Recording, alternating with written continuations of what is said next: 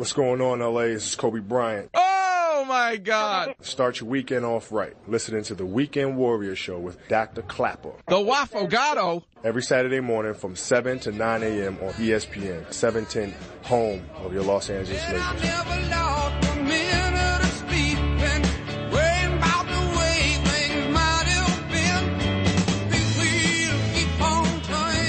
Welcome back, Weekend Warriors.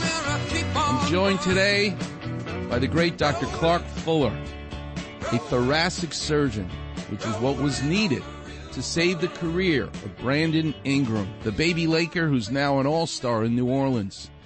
He had what's known as thoracic outlet syndrome.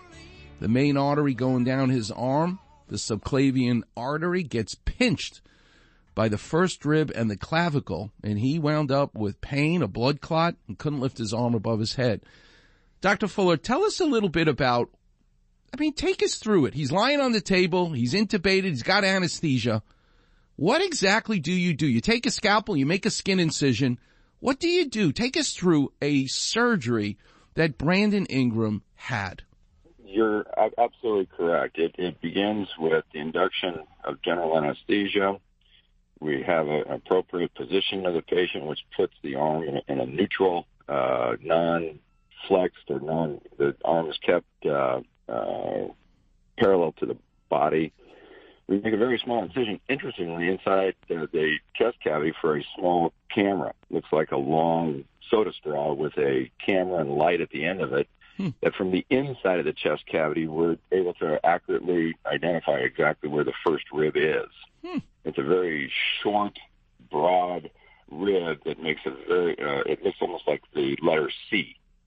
And once we identify that, we make a counter incision on the skin way up high, up underneath the arm. And through that, I introduce my index finger and identify visually as well as by feel the first rib. I feel the vessels that are running over it on the top part of my finger, and by identifying where it is, I'm then able to introduce instruments through that incision that allow us to isolate the rib at both where it begins on the vertebral body and where it connects to the breastbone up front, and we remove it. The whole time shielding the vessels and the important nerves that run in that area. Do you use a power tool, a saw? Do you use a giggly saw? How exactly do you use tools where you have to protect the nerve and the artery from damage, and yet you have to remove a piece of bone?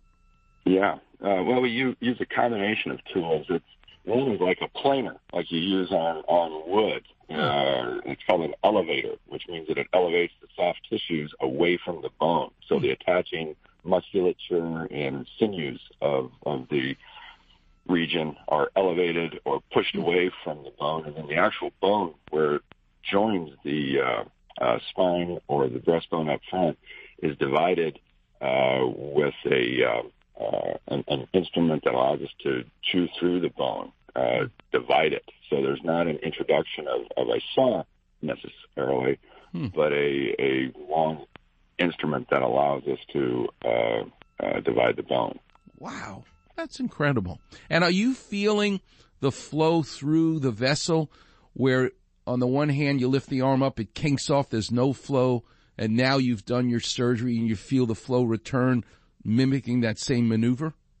That is absolutely correct. You can, when you pull the arm away from the body, much like Brandon described, the pulse down on the side of the arm by his thumb will disappear, just like Niagara Falls. And then when you restore that blood flow, you'll feel that pulse return. And that's how we know that there's been an adequate resection of that first rib. That's just awesome. So tell us what you've been involved with in terms of your field over these couple of decades advancing. Is it in the way to see what you're doing? Is it the way to cut the bone? Is it the way to clamp the vessels? What is it that's amazed you most that you've been a part of in advancing the field of thoracic surgery? What's really revolutionized, and that word gets overused, but it truly has, is the whole transition from what we call traditional open surgery, where incisions and entrance into a cavity is made through a large incision to afford us the exposure or allow us to see the things that we need to operate on. That has changed, as in your field as well as ours, excuse me, that we've been able to put a light and a camera at the end of a small tube and transmit that onto these wonderful high-definition TV screens. So what we see surgically now is marvelous. The whole field of arthroscopy, or in chest surgery, it's called thoracoscopy. And being able to do that has allowed us to approach the same disease process with the same principles, not violating those, but achieve this similar result with a much different type of skin incision, affording patients recovery, whether it's to deal with thoracic outlet or with tumors of the lung or infection, whatever the ailment may be, rather than having to approach it with an open. Now, at least 95% of the cases I do are all done now with smaller incisions and the TV camera. And kind of an advancement upon that advancement is the era of robotics, which puts the instruments in the surgeon's hands, and I'm no longer at the bedside. I'm 10 to 12 feet away, sitting at a giant viewfinder. Jesus. Incredible. Before I let you go, one of the things that's most admirable about you as a busy surgeon, long hours, is your ability to balance your life and work with your family. You coached football. I know Donna told me that she'd be illustrating the front of the playbook and whatnot for you. What's the secret to that? Where did you get that ability to recognize that you've got to make time to balance your life? I think I saw it growing up in my own parents, my own role models, in that regardless of the demands of rural life and ranch life, which is truly a 24/7 job, we carved out time as a family. My father was a very accomplished collegiate athlete at the University of Colorado in Boulder, and he would make time, whether it was basketball, football, baseball, track.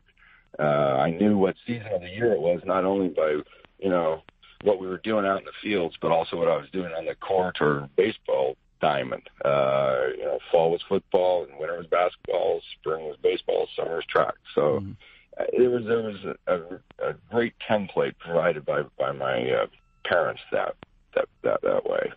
Well, I'm proud to call you a colleague. This is why I love being at Cedars, because it's just a building, but it's populated by people like you, and I want to thank you so much for enlightening us this morning, getting up early to be with us. It's a true pleasure. Dr. Clapper, it was my pleasure, and please, when you sign up on that segment, I want to hear ZZ Top. Yeah, from Cody, Wyoming. All right, God bless you. Have a great day today. The great Dr. Clark Fuller. Thanks so much for joining us. All right, Warriors, coming up next, I'm going to do some clap revision. The number is 877-710-ESPN. But let's talk about coronavirus. How do you wrap your head around what exactly it is? What's a virus? Why is it different than a bacteria? And I'll explain with some clap revision coming up next on the Weekend Warriors Show here on 710 ESPN.